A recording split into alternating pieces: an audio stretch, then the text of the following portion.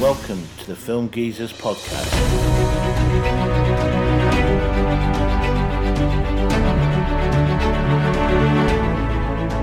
Hello and welcome once again to the Film Geezers podcast. I'm Rob Wellman here as always with Cheeto. Hello. And in today's episode we're going to discuss somewhat of our favourite plot twists in films. So I've got to warn you there are going to be some spoilers, so be aware. So we might as well just get straight into it. Yeah. So our first film is Once Upon a Time in Hollywood. It's the 2019, directed by Quentin Tarantino. And the plot is two guys, Rick Dalton played by Leonardo DiCaprio, who's an aging star from TV westerns, and his stunt double Cliff Booth played by Brad Pitt. They live out their bromance in the Manson era 60s. Great film, isn't it? I think. Yeah. One of our favourite Tarantinos. Yeah. And the twist is because it's kind of like, I guess it's fictional, but there's factual elements in it, because Rick lives next door to Roman Polanski and Sharon Tate, and it includes like the family as well.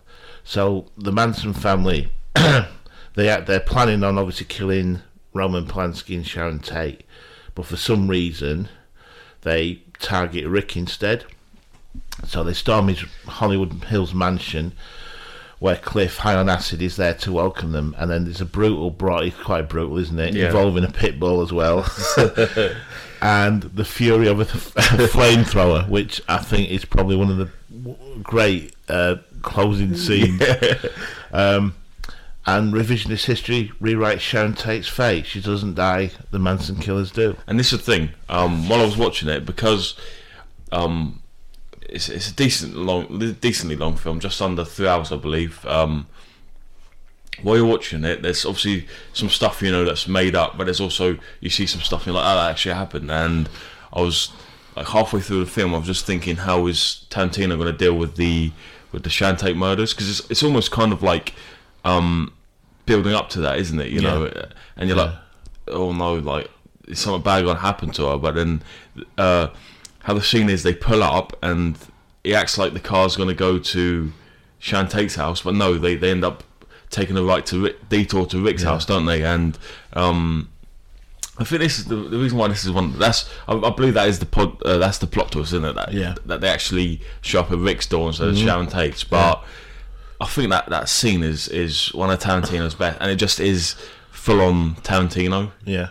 You know, like you think of the most Tarantino scene, think of like Kill Bill with the fight scene there. It's just that, and it's just all, like you said, it's all out gory brawl, and it's really funny as well, isn't it? Yeah. You know, because don't get me wrong, the film has very comedic aspects to it, but it's kind of, we never saw fight scenes or violence to that degree in this film, and it just comes out of nowhere. Yeah, but it's like what you expect from Tarantino, isn't it?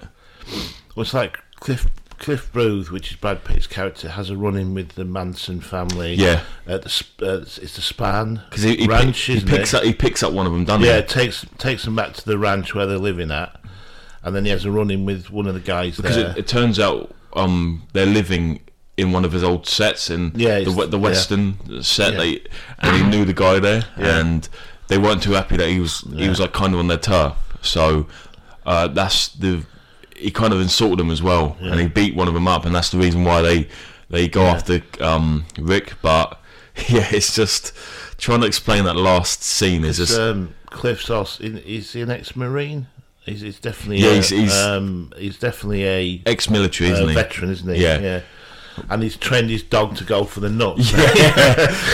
But no, because I don't know about you, but at the time of that scene, I got my heart racing, because I was like, oh no, Cliff can't die. Like, you can't kill Brad Pitt. Yeah. Because obviously he's one of the guys, one of the Manson family's holding a gun to him, and there's three of them, and there's two women, and there's a bloke holding a gun, and especially because he's got that previously he gets a cigarette off of a hippie, isn't it, or something? Yeah. And it's dipped in acid, isn't it? Yeah. And you're like, oh, so he's under the influence, and this is not going to end well. But then obviously, like we said previously, his pit bull is trained, and he goes for this geezer's bollocks, and just it's carnage and it's mayhem. You don't know where to look, and it's just like they're just getting absolutely battered, aren't they? I believe Cliff,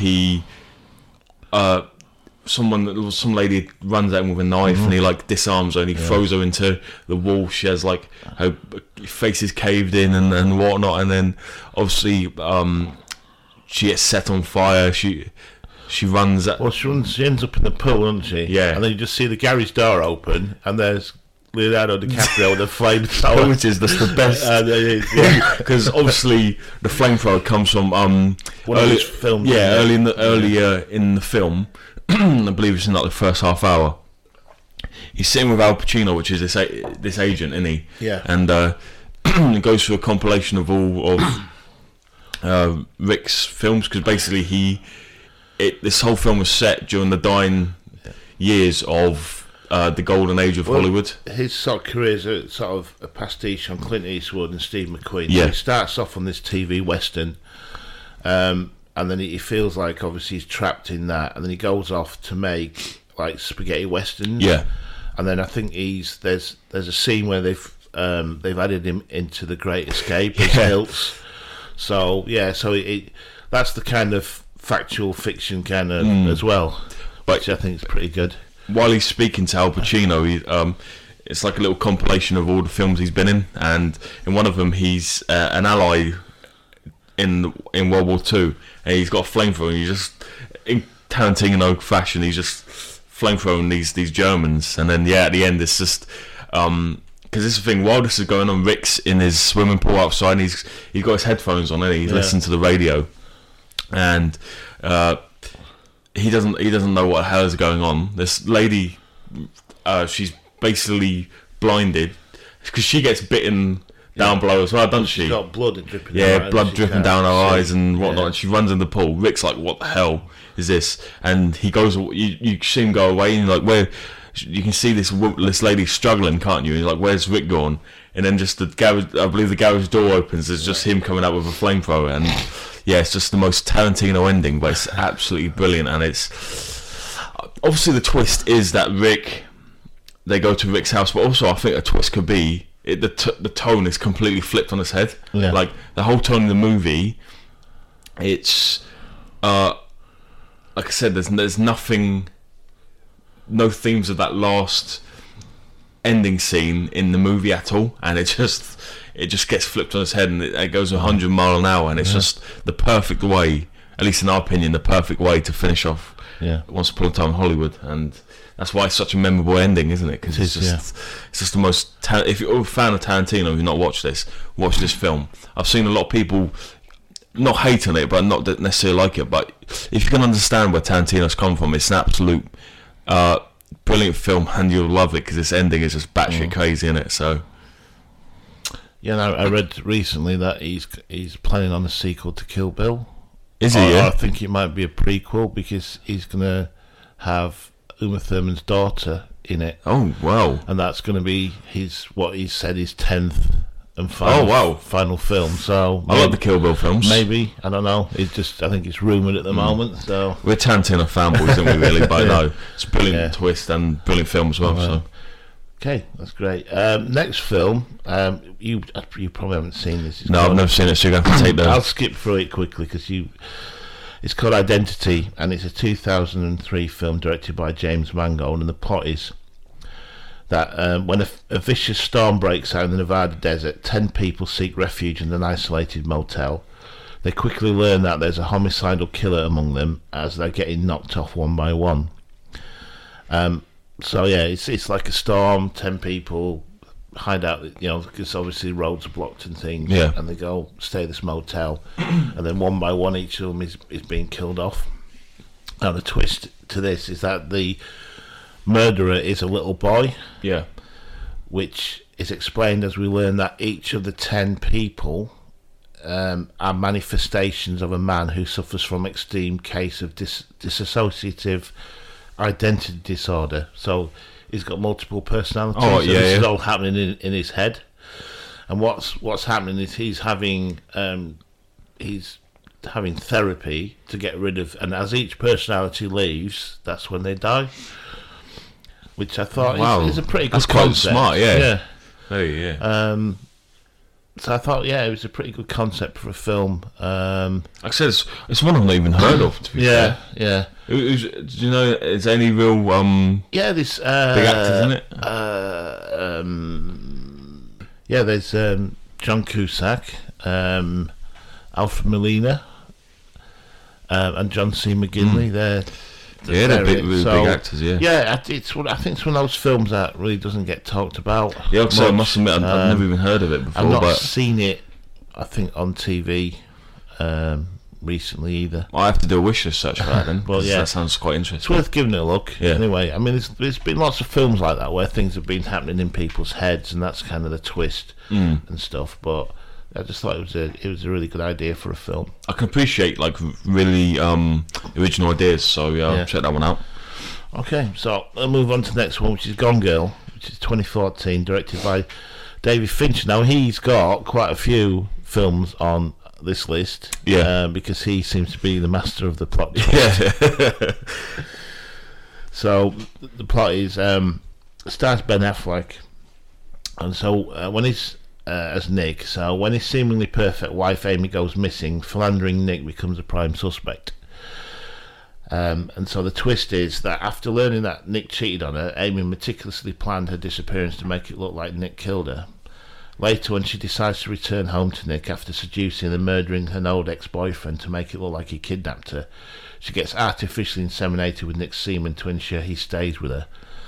Now, this is really quite a messed up film. Yeah, it's just depressing, isn't it? Because it starts off normally, it's like, they seem like this perfect couple, happily married, and then it gets to kind of like the middle, and he comes home and she's not there. Well, what I like is he does set it up to be just another family member gone missing film or whatnot, and the husband has to go out and search for her, but it's so much more than that, because like when he's obviously the main suspect, you can see how much it affects him, and then all the blame gets put on him, and gradually you see his character change, don't you? Yeah. Because then, obviously he finds her diary later, and realises that she's been meticulously planning this for a while, even to the point of the actual crime scene. Because when the police come in, they say, "Well, there's signs of a struggle, but it looks like it's been staged." Yeah, and she's even actually she actually cuts herself so she can bleed, and then she cleans it up so that the forensics will find this blood that's been cleaned up. And things like putting money on buying lots of things on a credit card. Because it's later revealed, isn't it, that she hid them in a garage, didn't she? Hid them in his sister's shed for the police to find. Because but that was it wasn't. It was his dad's house, wasn't it? That was empty. And that was part of it, because it gave him a reason, or her, to actually kill her, because this all the stuff arguments he wanted, over the things, and because it's really, and then she goes off, she hooks up with this old boyfriend, and he hides her out at his house, and then he goes on TV and appeals, doesn't he? And she has a change of heart. Yeah, does an advert. He does an interview on TV, doesn't he? Yeah. And she has a change of heart and decides to come back. So she kills her ex-boyfriend. Because basically what happens is that Nick gets a top lawyer, doesn't he? Yeah. And she can actually see that people are starting to believe Nick. Yeah. You know what I mean? Because first, everyone, of course, there's a mourning period. There's a scene where obviously at Amy's like not a funeral, but it's almost like a gathering, isn't it? You know, basically a funeral. And after that, everyone's against Nick. Even I think Fincher even tries to make you against Nick almost, because he adds in a cheating scene, doesn't he? And then while this is going on, he flashes back to when they first meet and whatnot, and the points leading up to that, they show this huge fight, and he shows Nick as this really bad guy. And then when Amy sees because obviously she's watching on TV and stuff. When Amy sees that Nick is coming out and saying all this stuff, she sees that she's fighting a losing battle, so she kills her original plan. She just dumps it. She kills her ex-boyfriend, which is Neil Patrick Harris, isn't it? And in a real brutal way, because he was obsessed with her, wasn't he? Yeah, and and it's actually during sex, isn't it? Yeah, he cuts his throat, slits the blood everywhere, and it's really brutal. And then she sets up the scene, makes it look like she was a kidnapped That's victim. Right, because the reason why she wanted him to have sex is so they can see her vaginal cavity, and she plays it like she's been raped. Yeah, and she comes back covered in blood. She covers herself in blood. But there was one female police officer didn't believe her. Yeah, no, she was on Nick's side. She's trying to question her in the hospital, and the rest of them are trying to just get her out of the way. And they go back to this kind of, because he doesn't trust her anymore. Nick now he hates her. Yeah, he actually calls her. See you next Tuesday as well. She's like, well, maybe we should have a baby. That might change things. Yeah. Because I think what happened is did he have a vasectomy and then he had some sperm frozen? Yeah, he did. And she went and accessed that. He started being destroyed. She accessed it, and she's so now they have to stay together. Yeah, so she's basically pregnant. At the end of the movie, all the scenes in which they fight and stuff, that where Nick looks like an absolute dick, it actually turns out that he didn't do anything. No, doesn't it? And so Nick's actually he's not a good guy necessarily because he cheated, but he didn't beat her. He didn't do any of this shit that Amy said, or it was portrayed earlier, because it was portrayed from Amy's point of view that she wrote in her diary, wasn't it? There's a scene where Nick was being really abusive to her, and it turned out that he didn't do anything at all. And it's really sad. It's a really sad ending because there's this TV personality, and she's totally on Amy's side, and she's interviewing, saying how great Nick, you must feel so happy that Amy's back and all this stuff. And Nick has to basically lie because he doesn't want to seem like a dick, because people believe Amy at this point, and Nick will get public backlash for this, so he has to basically stay with her. So it's really, really depressing film from Nick's point of view, but it's a brilliant plot twist, and I tell you what, it's if you want to be just depressed for 2 hours, then watch this film. But it really is I was trying to the way I describe this film is it literally has you on edge the whole film, doesn't it? Because you're it swaps. You go back and forth. You're like, oh, Nick is in the wrong, and you're like, oh no, actually it's Amy. So it's a brilliant film, and it's just one of those films where it's just heartbreaking, really. For Nick and stuff. But it's a brilliant film, and once again, it shows the acting ability, directing ability that David Fincher has in it. So yeah, like I say, he's got probably another 3 or 4 films on this list. Yeah. Okay, so the next one is The Departed, 2006, directed by Martin Scorsese. The plot is that Billy Costigan goes undercover within the Irish mob to implicate sadistic boss Frank Costello. Meanwhile, Staff Sergeant Colin Sullivan, who's a dirty cop secretly doing Costello's bidding, tries to hunt out the rat. And this is a remake of a Hong Kong film called Internal Affairs.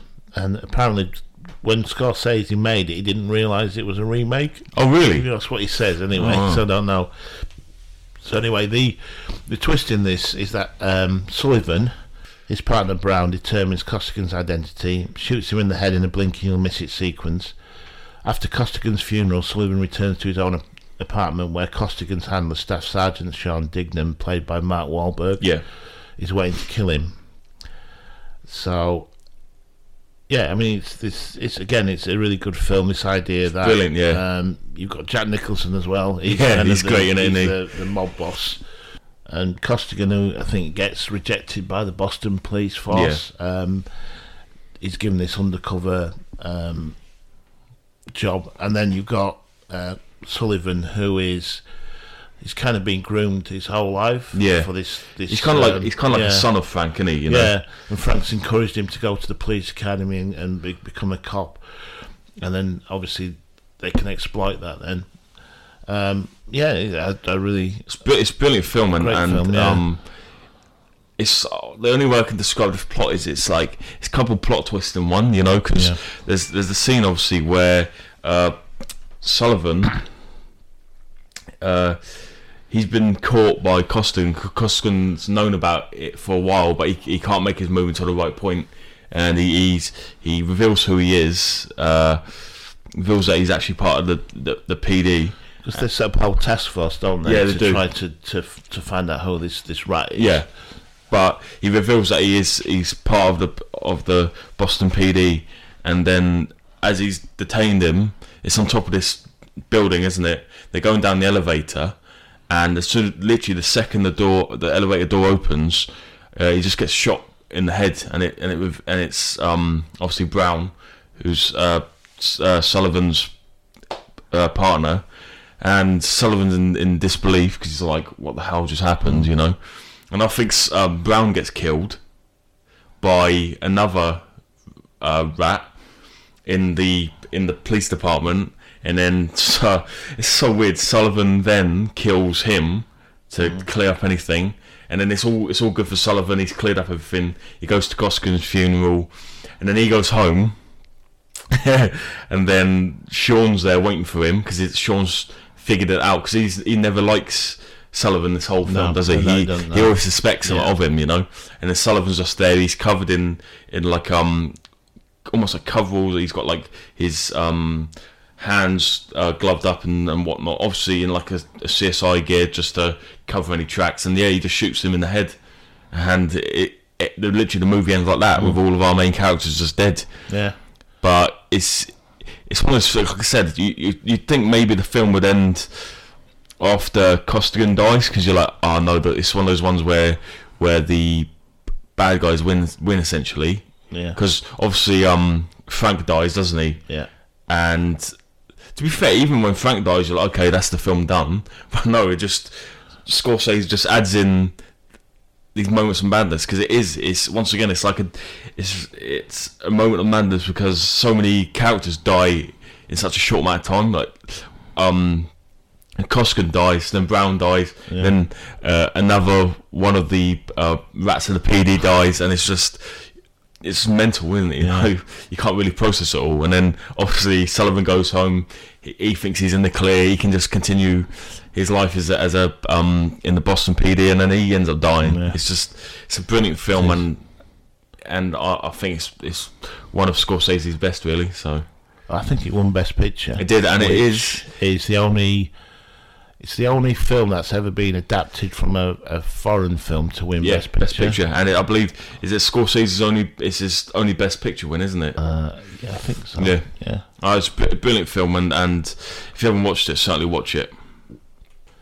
Okay, so moving on. Next film is the 1941 Citizen Kane, written by, starring Orson Welles.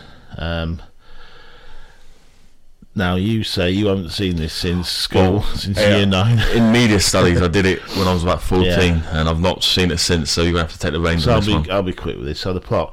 So the film opens with newspaper magnate Charles Foster Kane on his deathbed, where his last word is Rosebud. And if you remember, he dies. Yeah. He's got this snow globe, which he drops, and it rolls down. Right down the stairs, doesn't it? Yeah. And so this inspires a journalist to chronicle the enigmatic life of the mogul, uncovering his ruthless quest for power and fortune. So he's on this quest to find out what Rosebud actually means. What is it? Is it some person or whatever? So he basically chronicles his life to become this really powerful newspaper magnate. And it turns out that in the end, Rosebud is the name of Kane's childhood sled, what he had as a boy, which is kind of a bit of a anticlimax. Yeah, it's random, isn't it? But what it proves is the tycoon, he had a touch of sentimentality as well, after all. So the last thing he was thinking about on his deathbed was his childhood toy, and probably thinking about maybe when he was at his happiest in his childhood. So yeah, it's I'm not sure if that is a plot twist. I don't know. I think it is. Yeah, and you know, people always appreciate us talking about Citizen Kane anyway. But I think it is a plot twist, because it's more a plot twist, not necessarily the story, but it's more about someone's character. Yeah, which is somewhat different, isn't it? You know, but because in the film he starts off quite well-meaning, but then he becomes bitter and twisted, and in the end, he's not a very nice person. No. He's quite ruthless, and he's just trying to build his power and fortune, and then he just proves that there is something sentimental within him as well. It's a great way to end the movie as well, isn't it? It's often cited as one of the best movies ever made. Wells never ever really achieved the same level with any of his other films. Wasn't that his it was either his writing or directing debut? Yeah, it was. And he obviously won Best Actor, Best Director, and Best Writing as well. Yeah, the writing is contested because I know, because it's there's a guy called Herman Mankiewicz who was supposedly contracted to write the screenplay, but he wasn't going to receive any credit for it. But then he changed his mind, and there was a court case, and they ruled in his favour, so they had to share the writing, and because he won an Oscar for it as well, they had to share the Oscar, and I think that ruined their friendship, and they never spoke to each other again. There's actually I watched a film on Netflix about it, starring Gary Oldman as it's called Mank, and it's worth a look if you're interested in Citizen Kane and the story around the making of it and things. But like I said, it's one of the best movies of all time, and it's if you're a film fan, you've got to really watch it, innit? Yeah. So moving on to one of my favourites, Planet of the Apes, 1968, directed by Franklin J. Schaffner. I think most people know the plot now. That you've got 3 astronauts crash land on an unknown planet after travelling at light speed for 2,000 plus years. In this new land, non-human primates, gorillas, orangutans and chimpanzees rule the world, while humans are considered second-class citizens. So it's kind of a world that is upside down. They think that they're on another planet because obviously the main astronaut is Taylor, played by Charlton Heston. The other 2 astronauts, one dies and one's given a lobotomy, because there's a famous scene where they land in the desert. So they land in the water. The female crew member actually died in hypersleep. They make it ashore. It's like desert. They manage to find, as they're going, they see more and more signs of life, and then they come to this sort of forest, and there's a pool, the waterfall, and they're swimming in that. And while they're swimming, some of the humans come and steal all their clothes, and then they make it up to this field. And that's when the gorillas come in on horseback, and that's the big reveal: is these gorillas riding horses. What was their original plan? How do you mean? Crash land on this planet. What was their original mission? They were trying to prove this hypothesis that to do with time travel, that if you travel away at the speed of light, that because they were like I said, they set off in 1972. And they travelled to nearly 3,000 years in the future. Yeah. So they were trying to prove this hypothesis true, which they did. Yeah, of course. Yeah, and so basically, the gorillas come, capture the humans. Like I say, one of the astronauts is killed at that point. One's severely injured, I think receives head injuries, is operated on by a chimpanzee and lobotomized. So you've got Taylor, who his throat is injured, so he can't speak. And then later on in the film, there's the famous, get your filthy paws off me, you damn dirty ape, and so he's one of the chimpanzees. They found evidence of a human civilization that predates the ape one, and they set off to try and prove that humans were there first. Yeah. But then what happens is right at the end of the film, Taylor's allowed to go off into the Forbidden Zone on his own. Not on his own, he's got a mate, Nova, and they're riding. Famous scene. They're riding along the shore on horseback. They come round this corner. and he sees this half-sunken Statue of Liberty partially melted, and the big twist is that he's been on Earth the whole time. This is Earth now, 3,000 years in the future. There's obviously been some kind of nuclear war or something, post-apocalyptic, and that's kind of, I don't know, somehow the apes have become dominant. They can talk, where the humans have regressed. Yeah. What was Taylor's words? Well, here we go. This is 4 years at RADA. Oh my God, I'm back. I'm home all the time. We finally really did it. You maniacs, you blew it up. God damn you all to hell. That's better than Hester, that. Oscar winner Sean Hester. But yeah, it is. Yeah, I mean, we covered this in our last podcast, which was the greatest ever movie endings. Well, it is, and once again, we talked about the sort of political and social message that Planet of the Apes has got. So we won't go over that again. But yeah, I think just focus on the plot. Yeah, it is. You look at any list, and it's always, because it's one you truly don't see. No. And they're the best ones, aren't they? And I remember when I first saw it, you just jaw drops, don't you? Yeah, like, you can't believe it. Exactly. Even though I first watched this when I was younger, and even then I couldn't believe it, because it truly comes out of left field, doesn't it? Yeah. And some thought's been put into it, and then the best ones are like, of course, like the whole world looks like Earth, doesn't it? Of course they're on Earth, and like you said, a lot of the plot twist is that the mission actually worked, Yeah.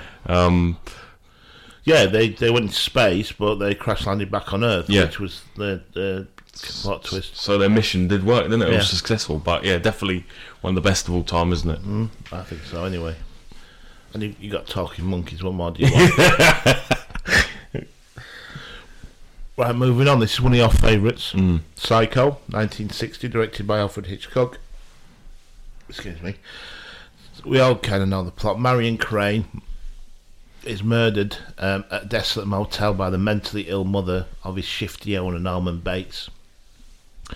So there's kind of a couple of twists, I think, in this one. Is the fact that Marion Crane, she steals $40,000 from her company. She takes off. She decides to spend the night at this motel, and she picks one that's kind of out of the way.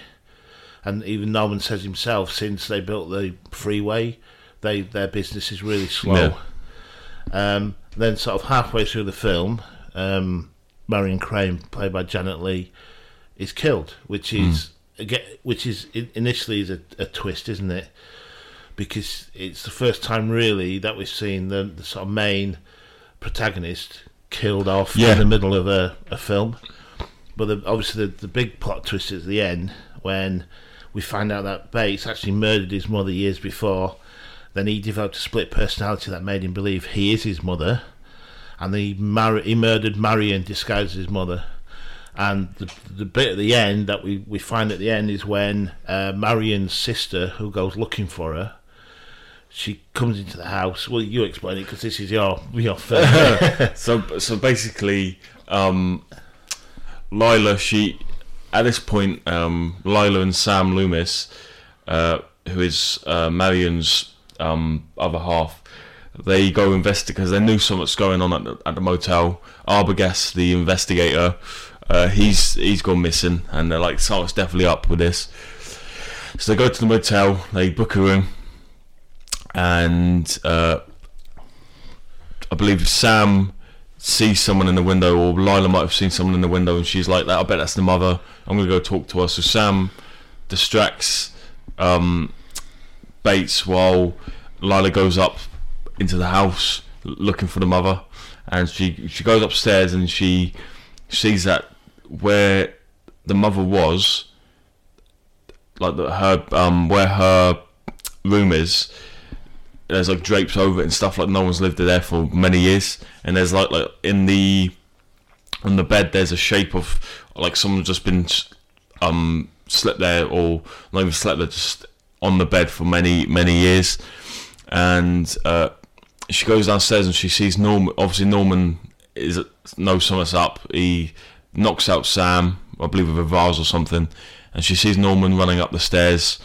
And initially she actually hides down this other stairway, but then she sees it leads to a basement. She goes into the basement, and she's met with another door. She opens the door, and she sees Mrs. Bates in almost a cooler room, and she's obviously facing away from her, and she goes to Mrs. Bates, obviously going to ask her questions, what's going on, and she taps her on the shoulder, and the chair gradually spins around, and it's revealed that Mrs. Bates is actually a corpse, and she's been dead for many a year.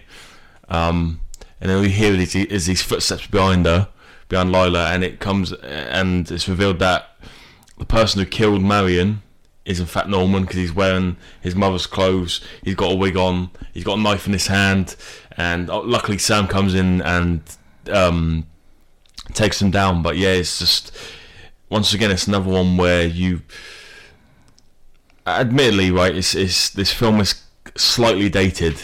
You can't blame it because it's 1960, but for the most part, Hitchcock does a brilliant job of hiding the fact that his mother is dead, because Norman can speak in a very feminine voice, so he speaks to himself. He speaks as himself, and he speaks obviously to his mother, but it's obviously him the whole time. But when he speaks as a mother, like I said, he's got a very, very feminine voice, so you can up to that point you just think it's his mother. And obviously there's scenes where Norman's in the motel, and like Arbogast, he sees there's a woman in the Bates house, because basically the Bates house is on this hill behind the motel. Obviously that's the corpse, but he makes it look like it's just a woman, you know. But yeah, he does a brilliant job of hiding it, and it's quite a shocking reveal, isn't it, just to see that she is a corpse this whole time, because literally you could believe that she was alive and well, you know, because just the fact when Norman, it's like he's having a full conversation, obviously with himself, but it's between him and his mother in his own mind. But he does a brilliant job of hiding the fact, and it just is so memorable and it's so iconic, and it's not been done better than that, really. No, so. Yeah, I mean, it's obviously it's influenced a lot of directors as well. The fact that the character of Dr. Loomis is named after Sam Loomis. Yeah, Sam Loomis. Yeah, Dr. Loomis from Halloween.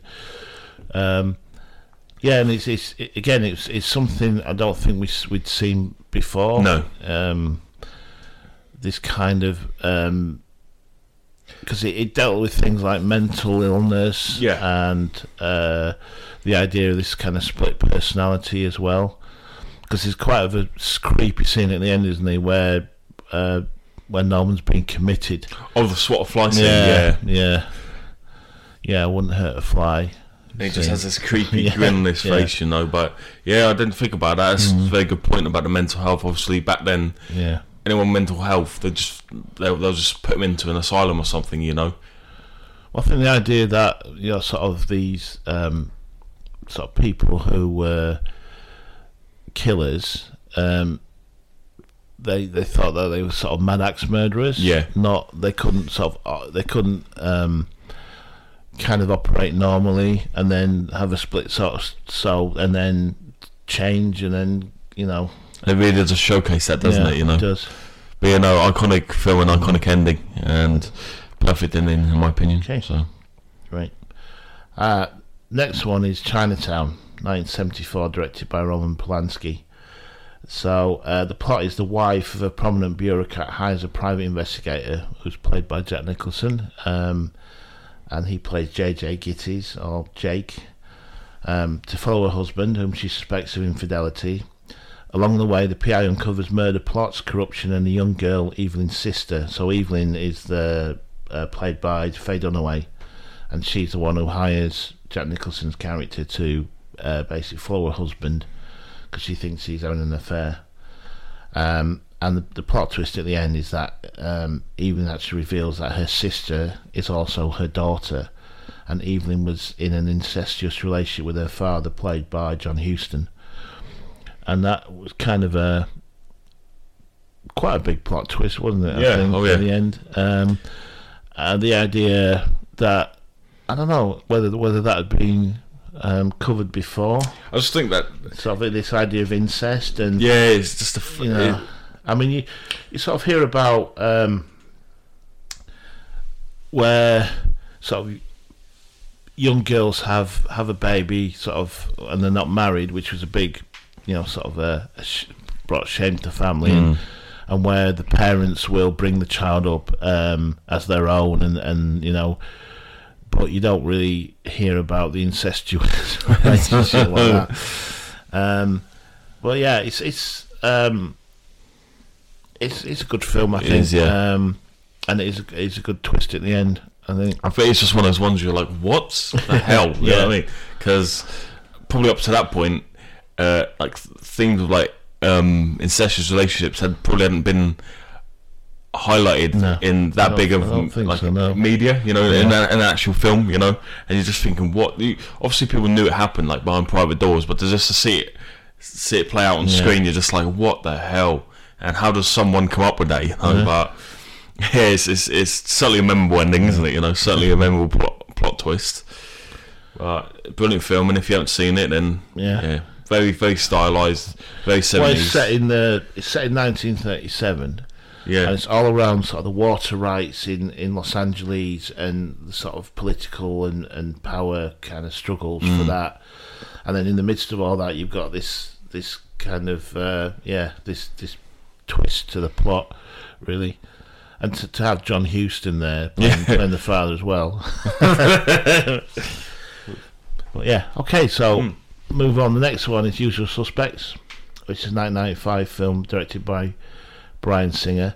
So the plot is 5 criminals plot against the police after being called in for a crime they didn't commit, but begin to uncover a larger plot stemming from legendary criminal Kaiser Soze. The job for Soze goes wrong and only Roger Verbal Kint survives. He attempts to explain to the police what happened, so they let him leave. So, basically what happens is all these 5 guys are pulled in to do because they are kind of the usual suspects. Yeah. They've been suspected of committing some crime, and you've got Verbal Kint, who's played by Kevin Spacey.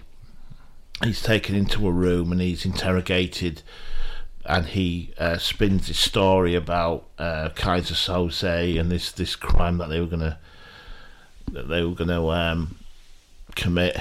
But the twist is after he's released, they realise that he's actually Soze, which is pretty good because the detective played by Chaz Palminteri, I think I pronounced that right. Pulled that one out, didn't you? When Kint leaves, he's looking around the room and he sees all the story, all the sort of the names that he's used and everything, the references. They're all things that are in the office. You know, there's posters on the wall, there's things on the desk, and he sees that he's made up this story on the spot using things from around his office. And then what happens is you see right at the end is Kint walks with like a limp. He's got like an inturned foot, and you see him walking, and then eventually he straightens up. Yeah, and then he gets into this limo and drives off. So that you realise that he's actually this Soze character, and it is a pretty good because he all throughout the film he's kind of this harmless guy. Everybody, because he's kind of disabled, everybody treats him differently, treats him as weak. But it turns out that it's completely wrong. Well, I actually believe Scary Movie, Officer Doofy, was like based on him because obviously he's mentally disabled. But then at the end it turns out that he's the murderer. He takes off his moustache, he gets in a nice car and drives off. Yeah, similar plot twist. Yeah, but I thought it's a really good film, and it's the twist is that the story is completely made up. And the guy telling the story is actually the guy who he's talking about. Yeah. So I like is the realization as well. You know, like the gradual realization. You know, looking around, seeing that he's used aspects from around the room, you know. Yeah. But yeah, it's a really good film. Okay.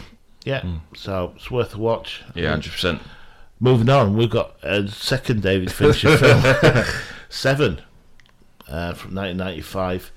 The plot is two detectives, Somerset, played by Morgan Freeman, and Mills, played by Brad Pitt, search for a serial killer obsessed with the 7 deadly sins. So yeah, the Somerset's retiring, and Brad Pitt Mills is his replacement, and he's got like a week to hand over, and then suddenly the murder happens, and it's gluttony, isn't it? The first one, and Somerset realises that this is a serial killer, and he doesn't feel that Mills is experienced enough, or doesn't want him to have this case as his first one. Right, yeah. So he agrees to stay on, doesn't he, and help him. And then they find, these murders have been carefully planned and meticulously carried out over. There's one that I think he's kept this guy alive for over a year. Yeah. And then it gets up to 5, doesn't it? And then this guy comes into the police station, Kevin Spacey, hands himself in as the murderer, and they call him John. He calls himself John Doe because there's nothing. He doesn't exist. He's a John Doe system. He cuts his fingerprints off, doesn't he? So, as far as they're concerned, he doesn't exist. And so he offers to lead the detectives to the final 2 bodies that complete the 7 cardinal sins. When they arrive at a location in the middle of the desert, Somerset receives a box from a deliveryman. Inside is the head of Mills' wife. Doe admits he murdered her out of envy, which is the 6th sin, and challenges Mills to murder him, making wrath the 7th and final sin. So it's quite clever. It is, yeah. Mills' wife, played by Gwyneth Paltrow. Yep. I just couldn't think. But yeah, it's interesting that you got this really clever plot by John Doe that he envies Mills and his wife. He said it multiple times. Yeah. He's like, I envy you, David, doesn't he? So that's the 6th, and then the 7th is that Mills is going to kill him. Yeah. Somerset, is trying to plead with him not to kill him. Because William actually says, doesn't he? He's like, David, if you kill him, he's won. Yeah. Doesn't he? Because that's what he wants to happen. But he kills him in the ultimately, end. Yeah. You get the what's in the bags, don't you? Because what's in the bags? William doesn't tell David. No. Does he? No, he he's doesn't. like, no, you don't want to know and stuff. What's and then in the bags? And then you can see how it's affected him. The oh god, and then that's when William says, if you kill him, he's won. And then David's just trying to hold back, and he just can't. Yeah. And he just comes up to him, shoots him point blank, and shoots him a couple more times.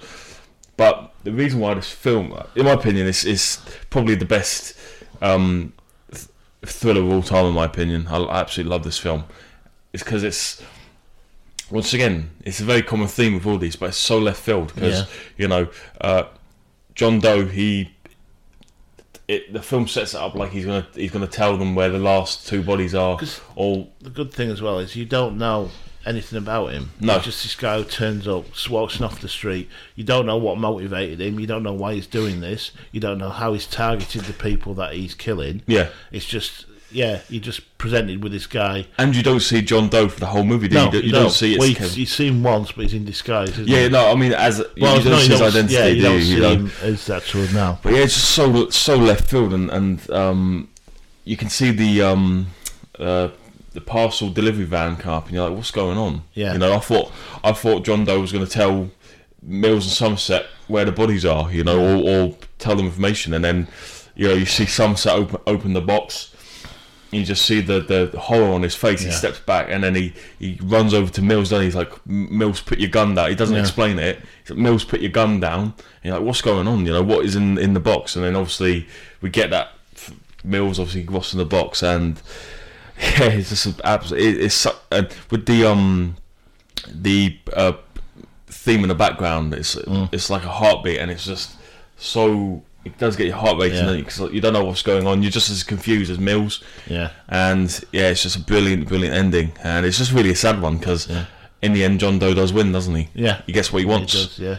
And that's what I believe. We often are fans of films where they don't service you, do they? They don't give you the satisfying ending. The ending that you want. It's so much more effective with this ending, you know. But brilliant film. If you haven't watched it, I don't know where you've been, but watch it. And once again, it just shows how great David Fincher is at these plot twists. And obviously, this leading into the next one, which is another Fincher film, which is The Game, 1997.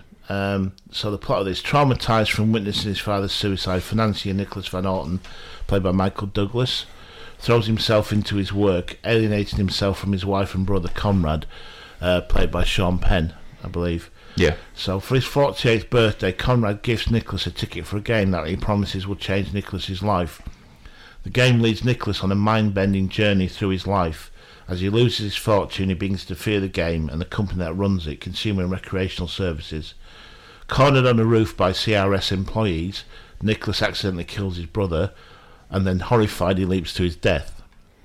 And the plot twist to this, which I thought was pretty good, is the game is actually nothing more than that, a game.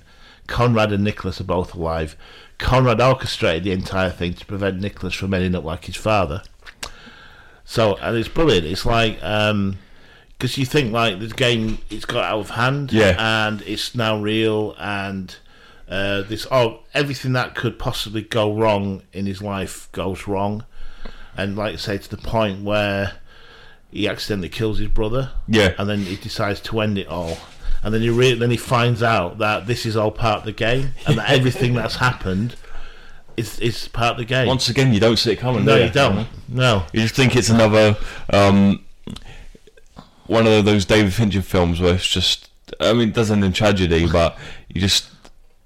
Yeah, it's just so left field, and this is like I said, this is a very common thing with these films, but that's the best plot twist. You totally don't see them coming, do you? No. So, and that's just brilliant left field kind of twist. I think he writes his own movies as well, doesn't he? I think he does, yeah. So it's just some of the Fincher films. You just think, how does someone come up with this, you know? And how does someone? Because that's one of the hardest things to try and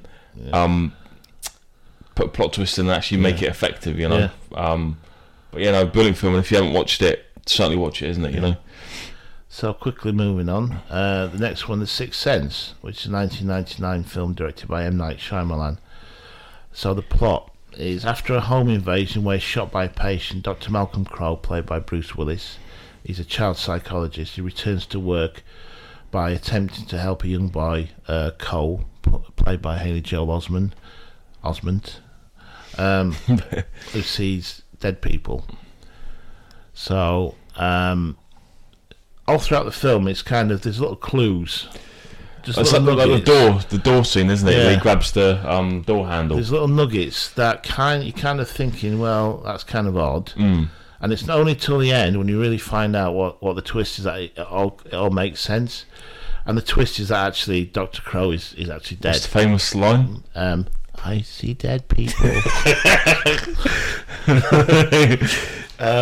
But yeah, I mean, it's a brilliant film, because the first thing is that he just turns up in his kid's living room, sitting on the couch, and although the kid's mum's around, they have no interaction with each other. They don't actually talk to each other, and so that's kind of the first little kind of red flag. But then throughout the film, they realise that maybe Cole's gift is to bring, because what's said in the film is that dead people only see what they want to see, and that a lot of the dead people that he is seeing are not at peace or at rest, and that maybe his role is to try and bring peace to them so they can move on. Because like they visit this little girl, they go to this little girl's funeral, and then they go to the house afterwards, and he finds this videotape. Oh, she's telling him where it is. He gets this videotape, and it shows that the mother was actually poisoning her, and she was responsible for her death. and then so she actually saves the sister, the little girl's sister. So he's helped them to get closure and her to move on. But yes, these little red flags. It's like Dr. Crowe. He's walking past a restaurant and his wife's there, and he thinks he's late, isn't it? And he sits down with her, and she's completely ignoring him. And you think that's because she's pissed at him being late, but it's not. It's because he's dead and she can't see him. Once again, I think there's these, like you said, little nuggets, and it's almost like building up a portfolio. And then at the end of the film, only then can you be like, exactly, that makes sense now. Because his wife's in bed and she's watching their wedding video, and she's got his wedding ring, and she says something like, "Oh, why did you have to leave? Where did you have to go?" And then he lifts up his shirt and he sees the bullet hole, and then that's when he realises that he's actually dead. Yeah.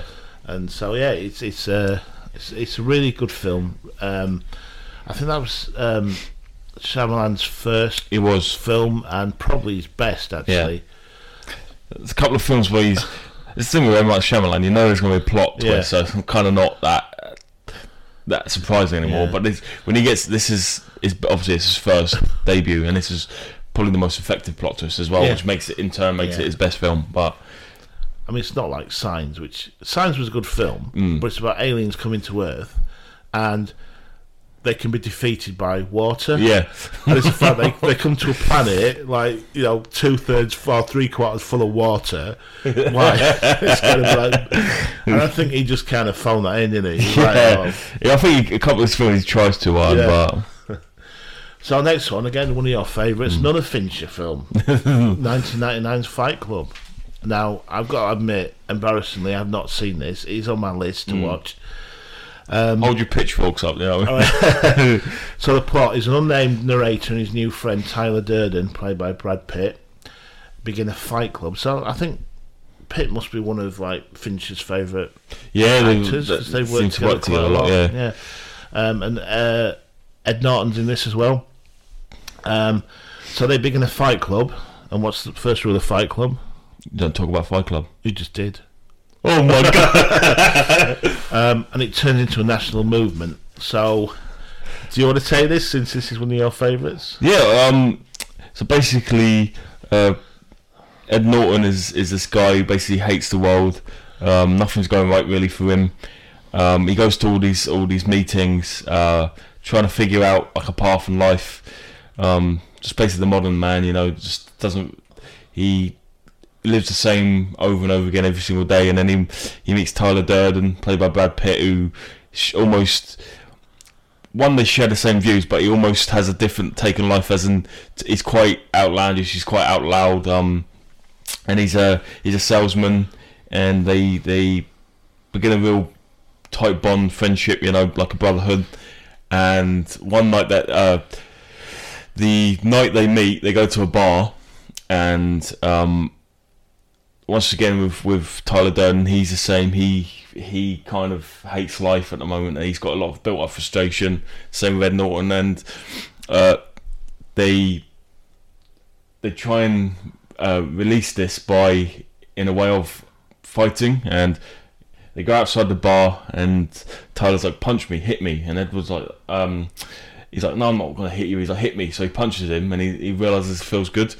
So they just start randomly fighting, and then you see over the course of, I don't know if it's weeks, days, whatever, you see them meet outside this bar, and they just start fighting, and then more guys show up, and they're like, they hate life, and they have this bit of frustration, and more guys get involved, until it's this full-on event almost. And then the bar staff, he's also frustrated, and he's like, "Yeah, we'll do it. We'll create it, and we'll do it. Our base is going to be underneath the bar." So they meet up.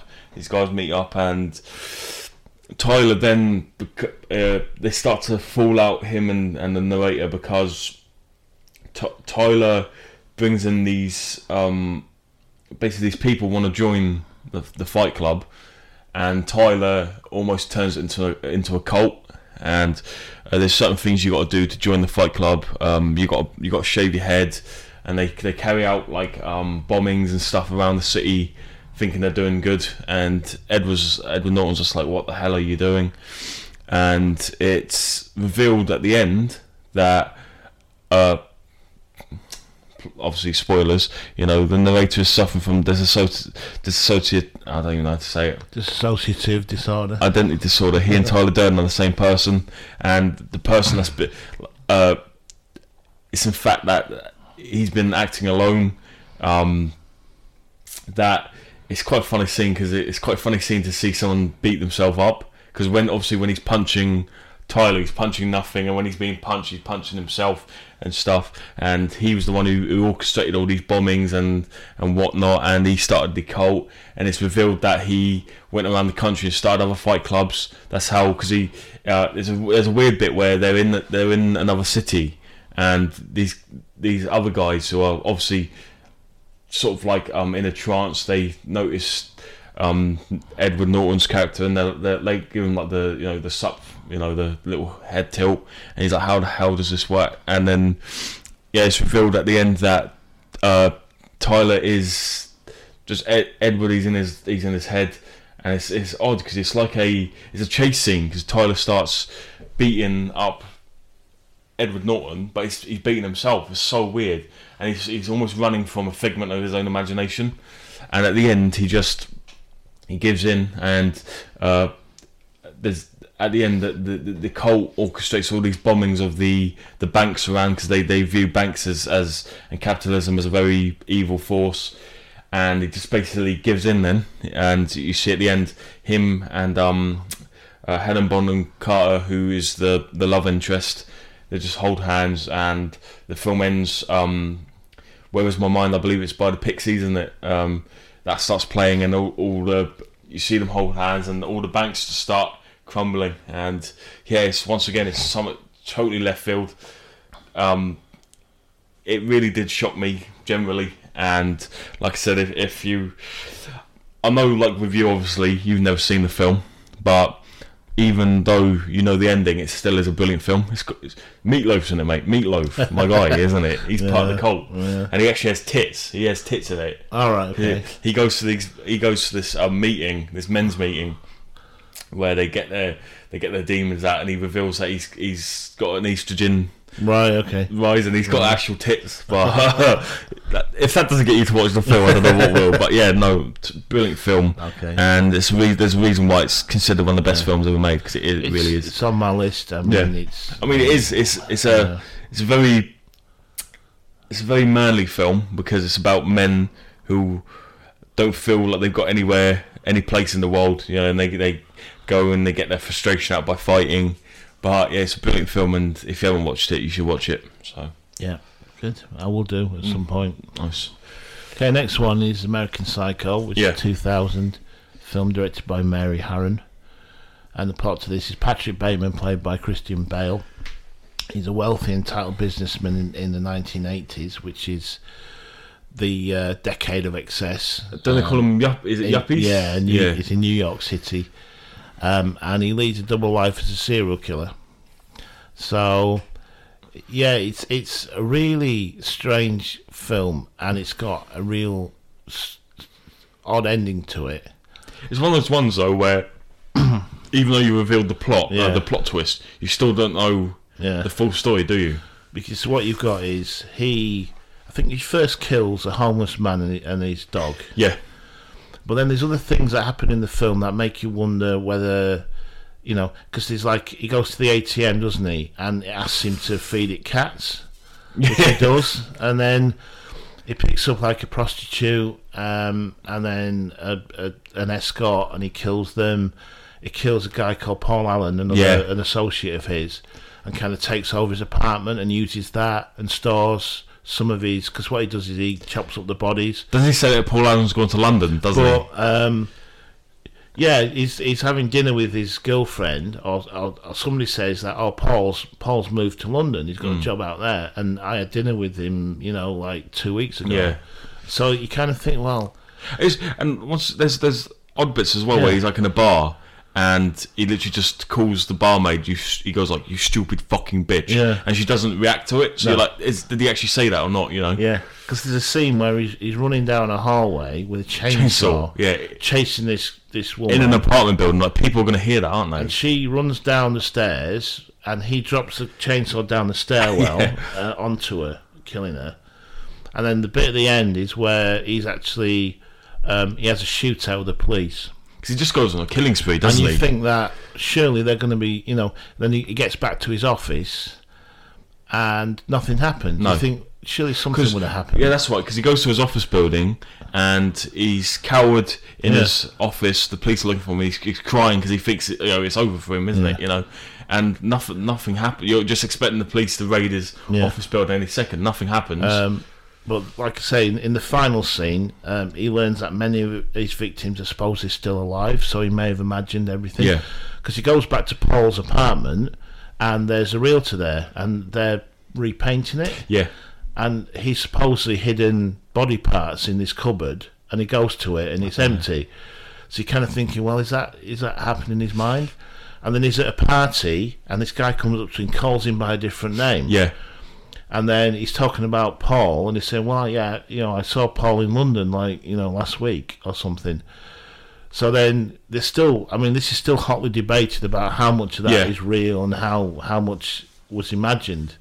It's like I say, I've only recently seen this film, and it is a really good film. It is really good, yeah. And Bale, as always, gives a great performance. I think I've got to say that he's now probably one of my favourite actors. I think he's a world-class actor, isn't he? And very much a chameleon, because everything now. You know what? This film is actually it's a comedy. It's funny, isn't it? It is, yeah.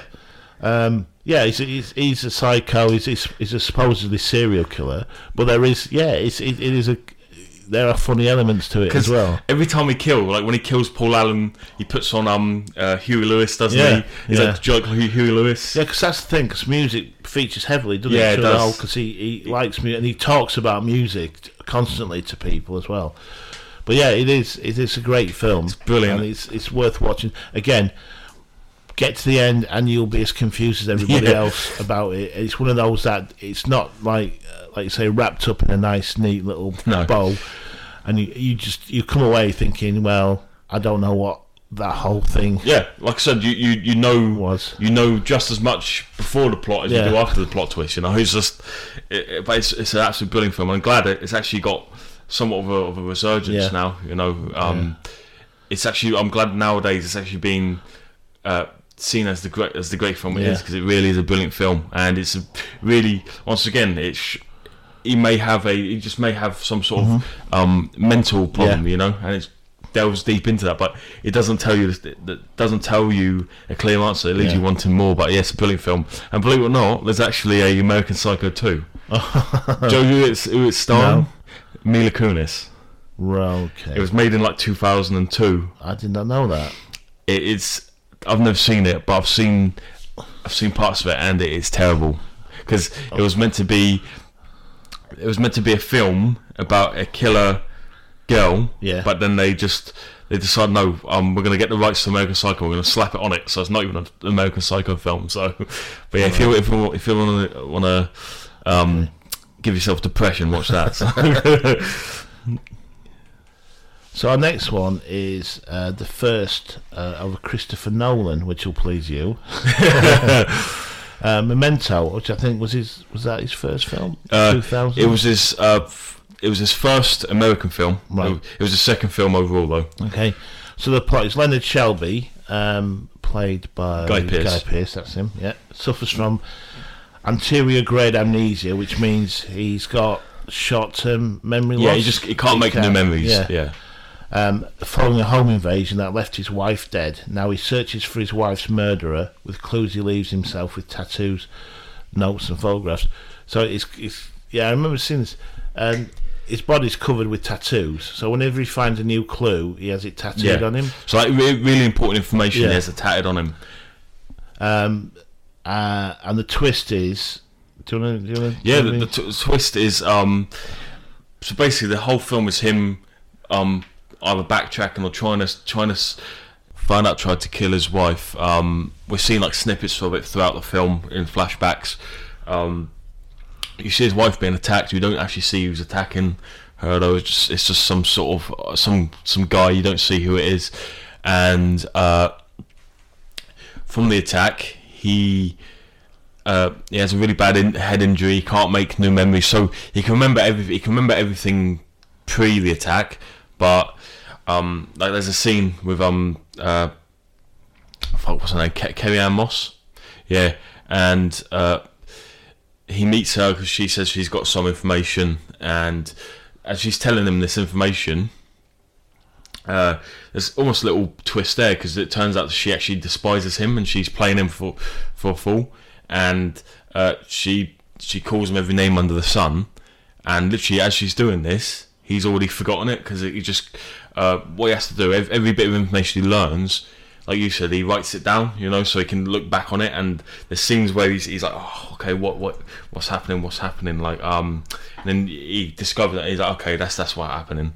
But throughout the film, there's his partner, or so we think, because that's what he says, and his partner's played by I'm going to try and get this right, Joe Pantoliano.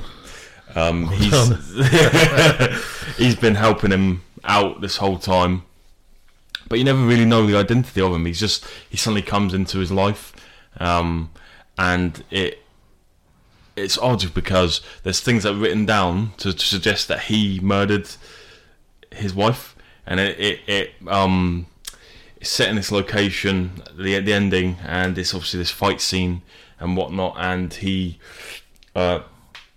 it's quite tragic, really, because he learns that obviously Joe, whatever his name is, tells him the truth and stuff, but by the time he's told him, he's forgotten it, and he's still in the mind that he killed her, so he ends up killing him, and he just walks away, and it's tragic, because he is essentially he kills his wife. Yeah. Right, yeah. So he's kind of like, he's a murderer, yeah, but he doesn't know it. He doesn't know it, Yeah. Yeah. And the film ends, and once again, we're sucker for those films where they just end in tragedy, don't they? Yeah, because the thing is, if you've got amnesia, then you don't know who you can trust. People could come up to you, and just a stranger, and say, "I know you. I'm friends with you. I've got this information," and like you say, that's why the most pertinent stuff he tattoos. But yeah, there's always that, you're always questioning, aren't you, and second guessing people, because Nolan does put in that he was his partner, but obviously he wouldn't know that. And it's the thing. I think Memento is one of those films you should just go and watch. Like, we could sit here trying to describe it for hours, but just watch it for yourself, and take away what you have seen from the film, for yourself, because it really is. It's one of the most complex films of all time. But when Nolan gets it right, this is when he gets it right, because it's really good, isn't it? So, brilliant film, and just once again another film that doesn't have a happy ending. So if you're expecting that, then you'll be disappointed. But okay, great. So next one is another M. Night Shyamalan. You'll have to take the reins of this, because I've seen it.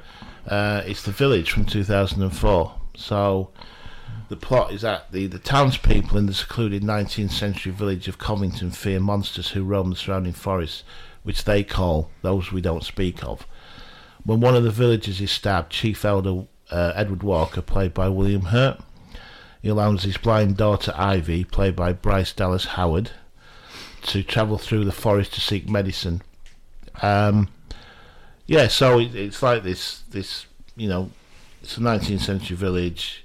There's these kind of evil things in the woods, so that's a warning to people not to go out into the forests alone, and not to go too far from the village. And so one of the guys gets stabbed. He needs urgent antibiotics, I think.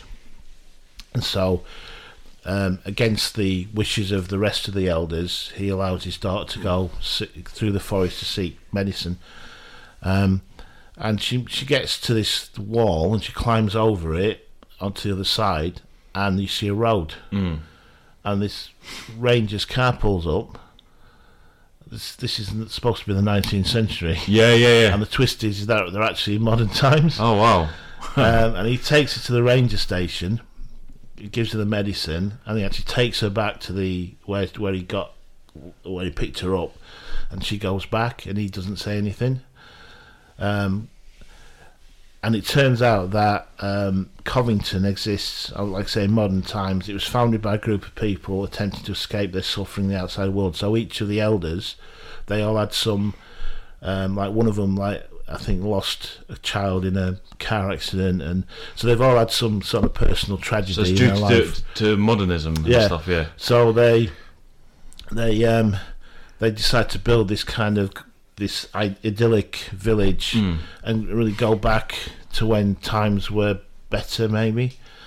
And it turns out that the chief elder, Edward Walker, he actually uses his family's wealth to build this village, and it's designated as like a nature preserve, and they actually pay for the rangers to patrol to stop people getting in. Okay, yeah. Even to the point of rerouting air traffic, so no airplanes fly over as well. And the sort of monsters in the woods are actually the elders themselves, dressed up, and that's to discourage villagers from going into the woods and discovering, the world beyond. So it's quite a good film, and it is a really good twist to it, and I think it's a really good twist.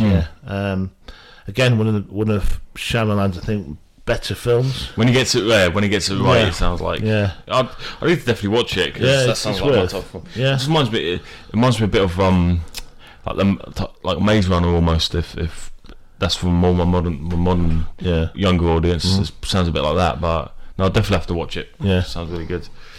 So moving on to another Christopher Nolan film, and that's the 2006 The Prestige. Again, I'm embarrassed to say I've not seen this film. It is on my list, probably somewhere around the Fight Club as well. But the plot is that rival magicians Robert Angier who plays him? That's played by Hugh Jackman, and Alfred Borden, who's Christian Bale. They're rival magicians that try to outdo each other in a quest for the perfect illusion. Yeah. And I believe, set in 19th century London. Yeah. So I'll let you take this because you've seen it and I haven't. Right. So, like we've just established, that it's Robert Angier. He's that sort of stereotypical English Victorian time magician. And then Robert Angier, obviously London at the time was the place where all the best magicians go. Robert Angier he's an American magician. And they originally worked together. They were friends, and one of their bigger shows was Robert's wife. It's like a escape show, and she's put in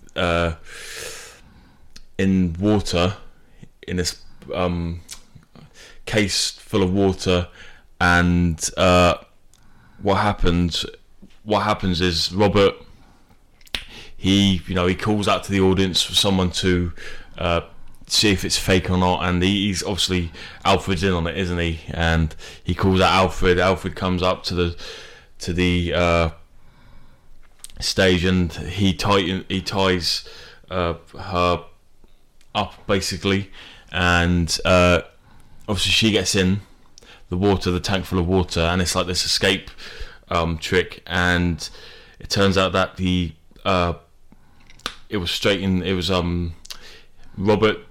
Alfred wanted to do, because he's basically Alfred is basically the more gifted magician. He was like, I want to try this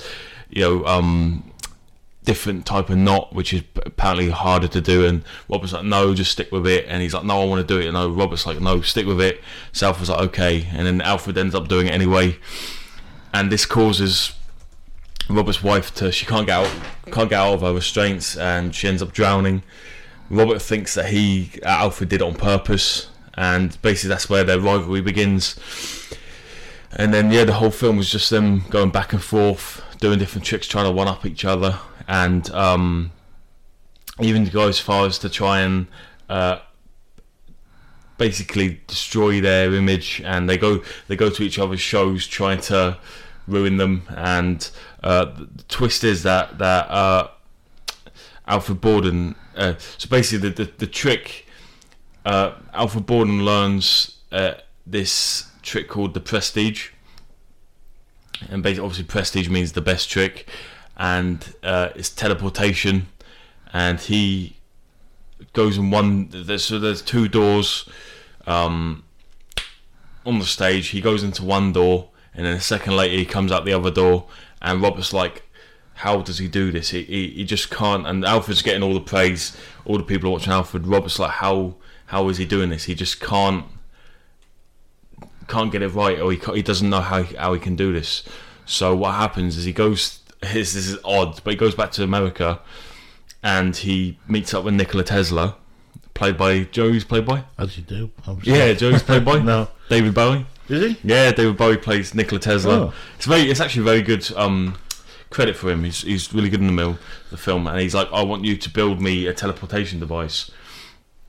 And it turns out that actually works, because obviously Robert thinks that there's some magic around Alfred, like how can he teleport? And he's like Tesla ends up building this teleportation device that actually works. And I say works, but that's part of the plot. And all it is that he's got a body double that looks exactly like him.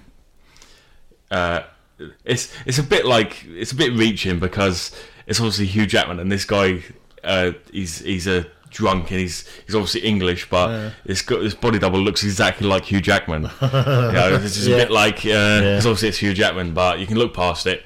And all the trick is that there's no magic behind Robert teleportation. It's not an actual teleportation device. He basically drops from the stage, and then up in the rafters, his body double appears. Yeah.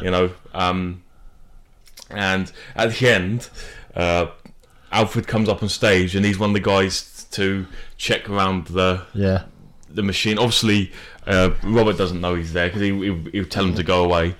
And he goes underneath because he wants to check because now Robert's the one getting all the praise for it, because he's just more of a spectacle. And Alfred's like, how does he do this? How can he do this? And what happens is he falls into this. How he does it is obviously one of them falls down into it from a trapdoor and escape. That's how they get away. And then the other one is obviously the body double appears. And it turns out that he's fallen into a tank that was placed under the same tank with water, placed underneath the trapdoor.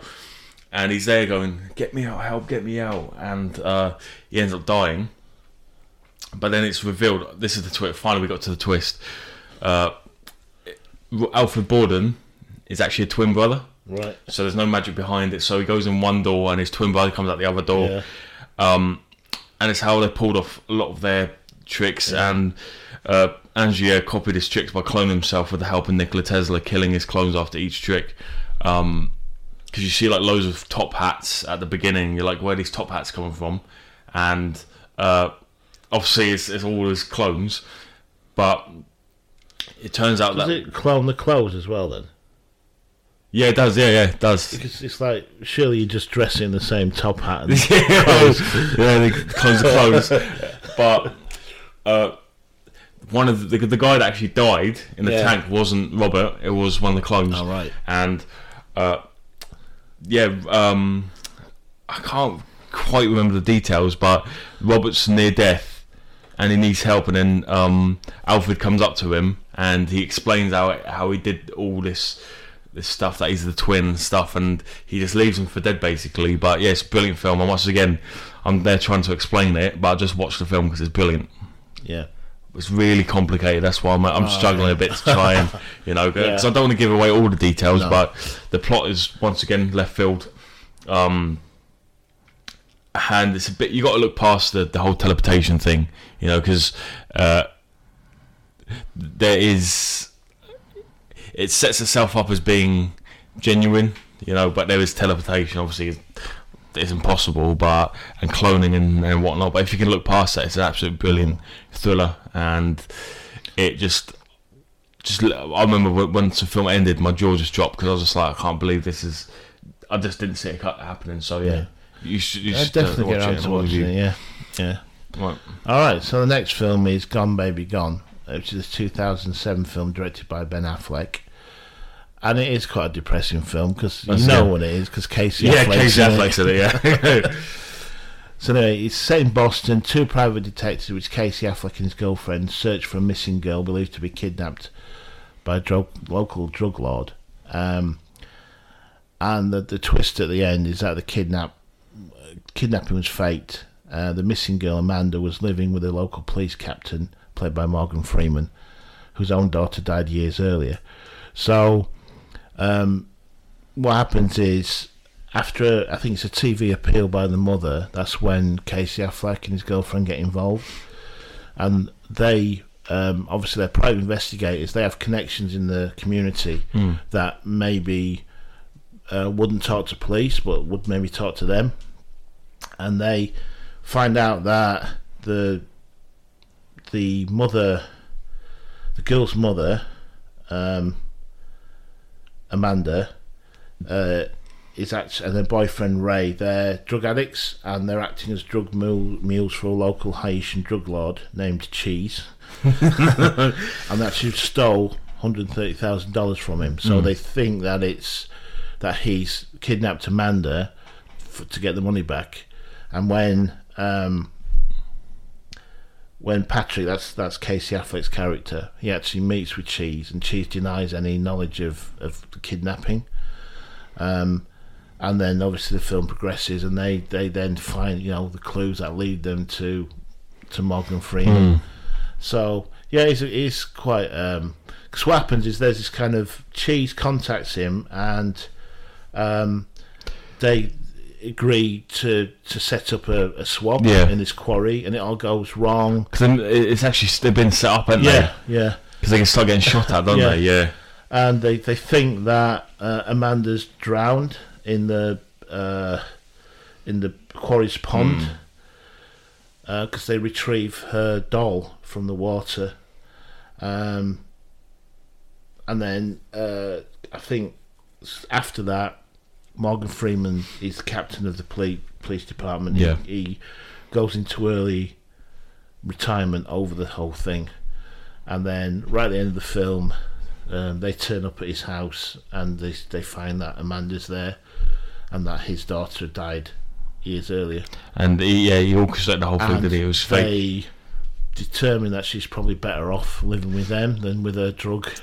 And this is the thing, even though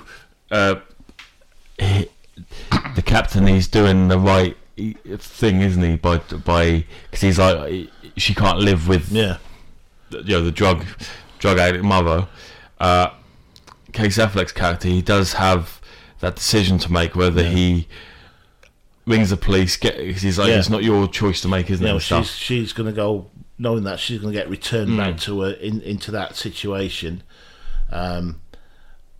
Is she better off with this couple?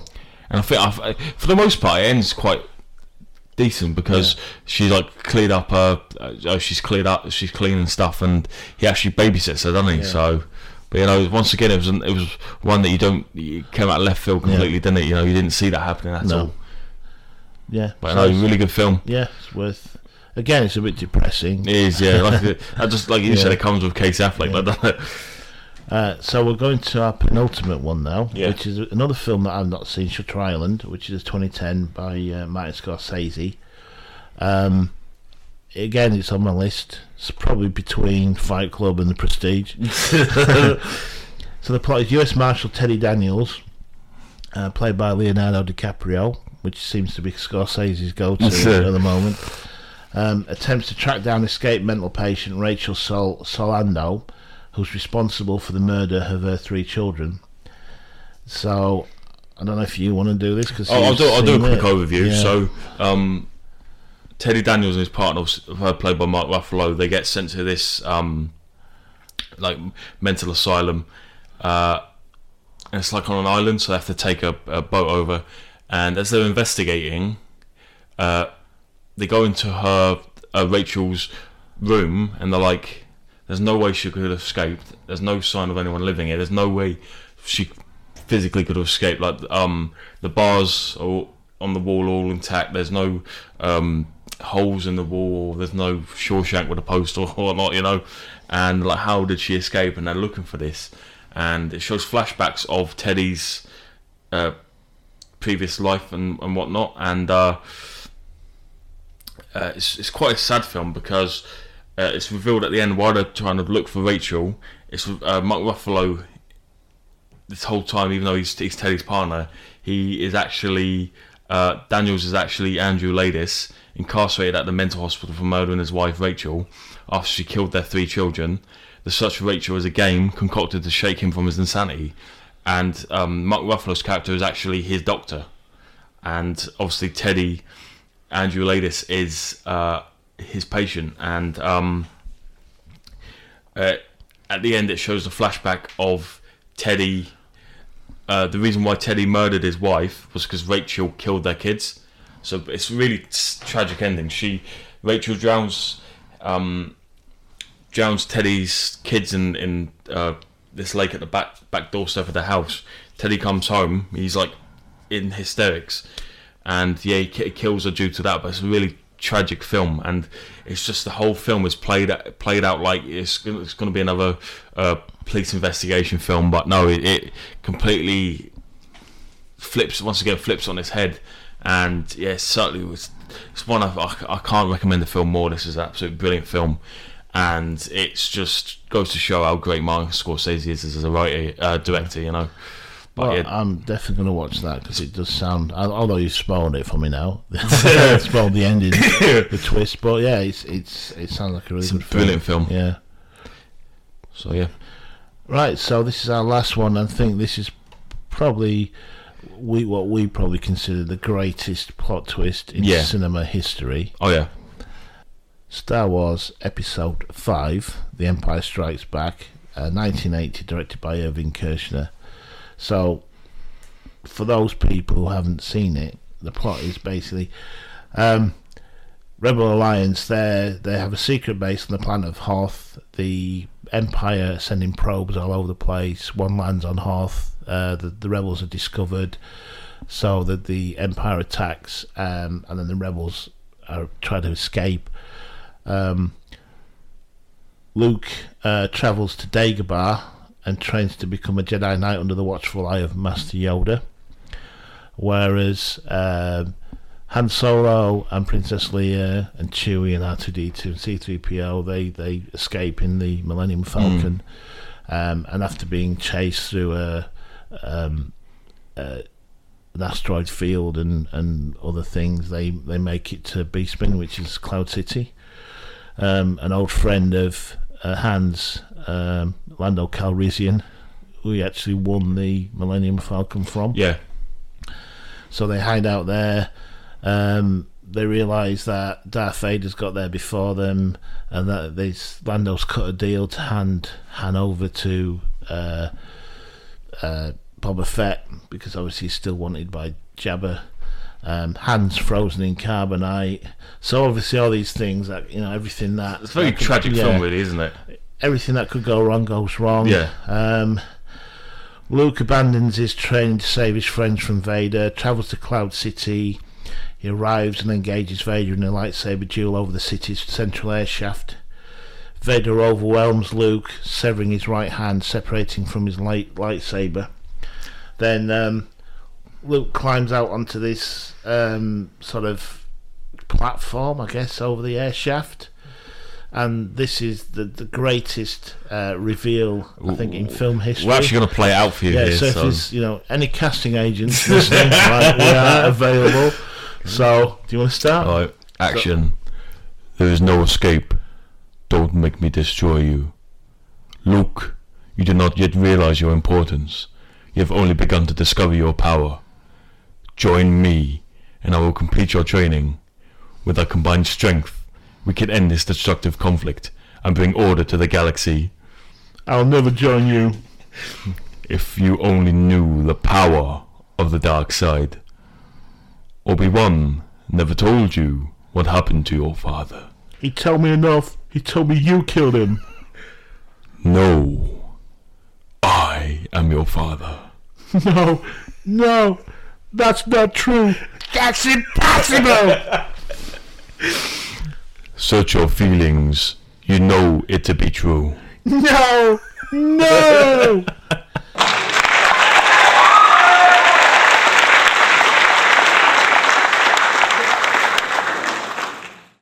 This is where Luke then falls down the air shaft into like a little another shaft coming off of that, and ends up outside, and then he uses his the Force to communicate with Leia, who obviously is his sister, and then the Millennium Falcon pick him up and they go off. So it's left on kind of a cliffhanger of an ending.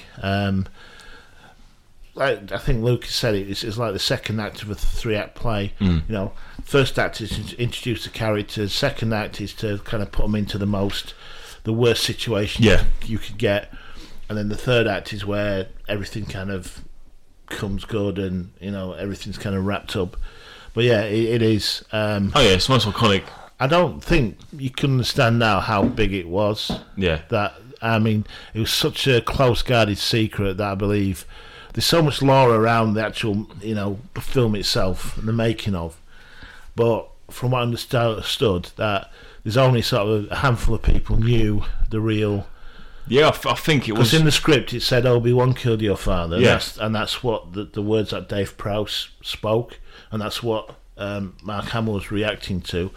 But I believe just before the scene was filmed that Irving Kershner took him to one side and said, actually, the line's going to be, I am your father. And I think it was him, Gary Kurtz, who was a producer, and George Lucas. Well, the only people who know it, And he's like, if it gets out, we'll know you did. Because they were worried about leaks. Obviously, a big thing. This was before the internet, so there's no spoilers getting handed out on the internet. And because I think Dave Prowse has been accused of leaking information to the press and talking to the press. It was a huge, because back then as well, it's like distribution. Films would be released in different dates in different territories. So you could have like 6 months between a film being released in the US and being released in the UK. So obviously there is going to be some element of spoil. Yeah. But like Cheeto said, you didn't have the internet, so there wasn't really any way of spoiling it. No, 100%. And it's crazy because Lucas literally he wanted to add a bit more spice to the movie. He just added it in. It wasn't. He didn't plan on making Vader his Luke's father. He's just like, I'm gonna add this in, and it's crazy as well because there's a little. It almost sounds like he did plan it, but he even come out. He said he didn't plan it, and it's odd because Darth Vader is father in Dutch. Yeah. So it's just a little time, but he did. He just wanted to. People think that Star Wars has been meticulously planned, but he just wanted to add something into it to give it a bit more stakes, and it's ended up being the most iconic plot twist in movie history, where everyone knows, even if you're not a Star Wars fan, even if you're not a movie fan, everyone knows the "No, I'm your father." It's often misquoted as Luke, I'm your father, but it's "No, I am your father." But so iconic, and literally, we had the absolute life-changing experience of seeing it in the cinema, but I wish I was back in 1980 watching it in the cinema for the first time. Well, not first time. I mean, first film I saw was Return of the Jedi in the cinema. Yeah. So I would have seen Empire on the TV, So I wish I'd seen it first in Yeah, cinema. in 1980, you know, it would have been unbelievable. But still, it's just, I love because there's loads of videos of people watching Star Wars for the first time, and they're blown away by it because they just don't see it coming, and you really don't. And yeah, it's just I can't believe it that Lucas didn't plan it. He just wanted to throw it in, and then that's kind of branched off, and that's what the whole story of Star Wars is about, is between Vader and Luke, you know. Well, yeah, Return of the Jedi. It's all about, well, the whole saga is, you know, Anakin becoming Darth Vader and then eventually being redeemed in Return of the Jedi. Yeah, because really, that Return of the Jedi branches off from Empire. Cause it's about their relationship, isn't it? And about obviously Anakin's redemption, you know. So he must have written the story after this, and he's not planned it out, you know. But yeah, it's just so iconic. Everyone knows it, and you know, we could talk about Star Wars for ages, can't we? Obviously, you know, we're absolute nerds because we just played that out for you, but there's any way to do it, wasn't it? Yeah, I totally agree. So that brings us to the end of that podcast. It's been a very, very good one, hasn't it? Yeah, it has. Yeah. Thank you for joining me again. Thank you. Thank you for joining us, and hope to see you again next week.